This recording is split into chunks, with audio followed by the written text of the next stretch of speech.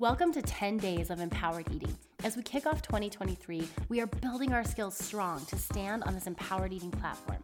I know, fear of failure is so real, friend, and trusting the process, it just does not come easy. Combine that with all the sparkly new diets that make their way to our socials and the headlines.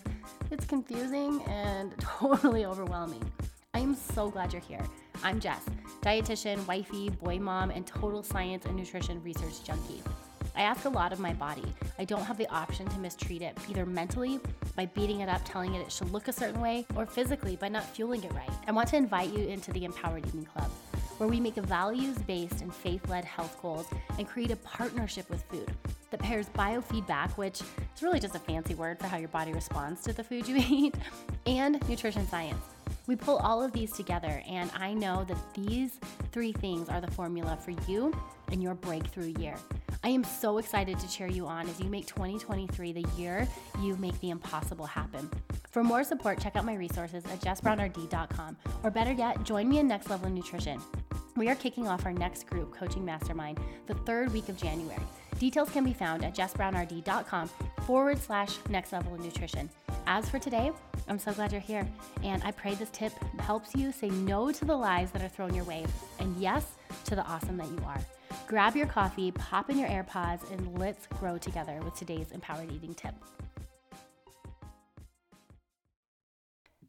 Hey sisters, welcome to day 3 of 10 days to empowered eating. Today we are talking about the 3 ABCs of self-care for better body image. And you might be thinking, like, what the heck does self-care have to do with empowered eating, Jess? Everything.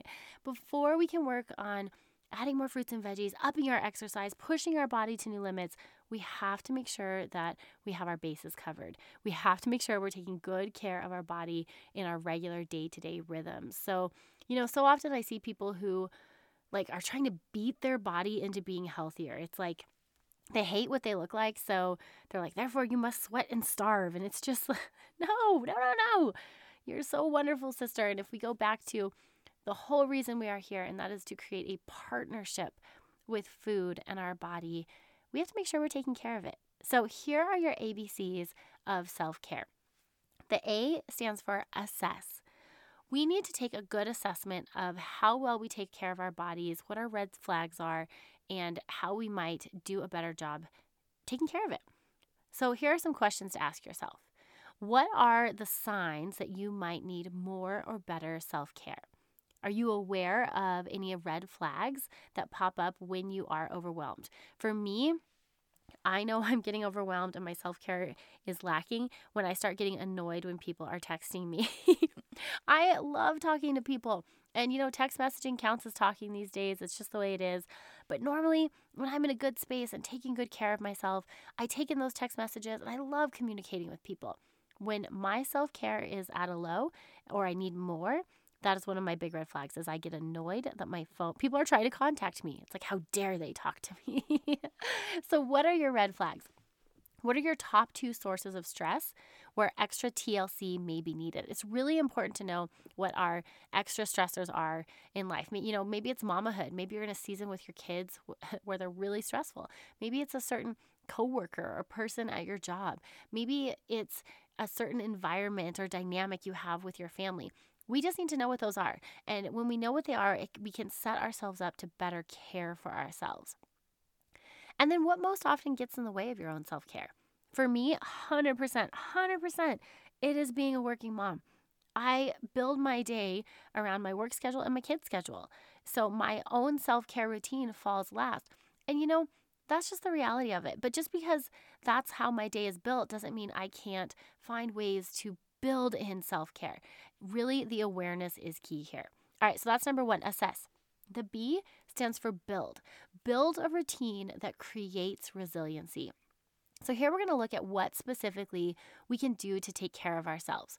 For me, regular movement and getting dressed, sister, those are the 2 key ingredients for a good day in Jess Brown's world. And, some days I don't want to get dressed. Some days I want to wear my comfies and I don't want to put makeup on. But for me, putting mascara on, putting some boots and some earrings on, it sends the message to myself that I am showing up no matter what my mood is, and some sort of movement. On the good days, that means a great workout where I have an awesome sweat session.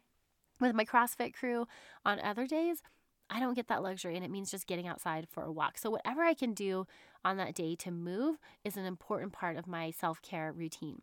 Some other questions you can ask yourself are, what are you doing to prevent low-grade fatigue or burnout? Like, what are those things you're doing on a regular basis that keep you excited about waking up the next day? What are you not doing? What's missing?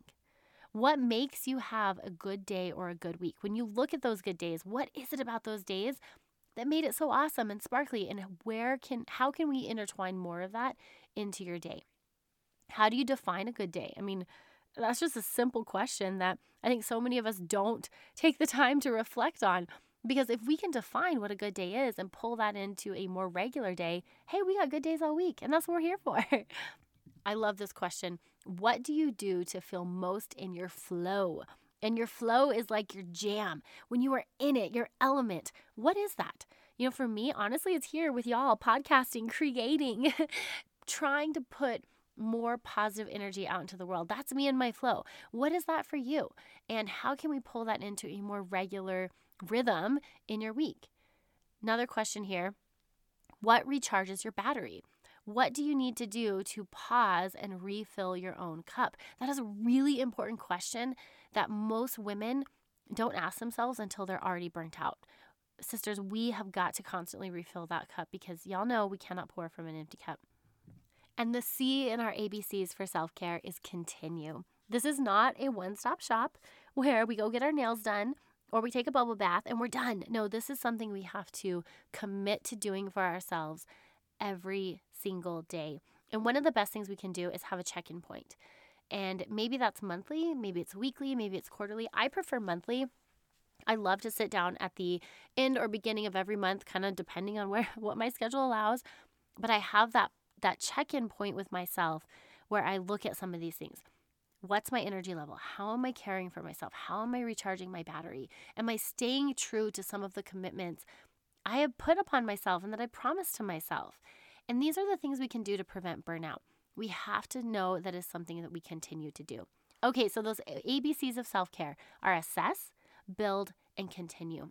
When we build a self-care routine that keeps us energized and keeps us in that positive body image mindset. And that's what we talked about yesterday, was keeping that positive body mindset that our body is worthy of being taken care of. This creates an incredible platform to live out your awesome.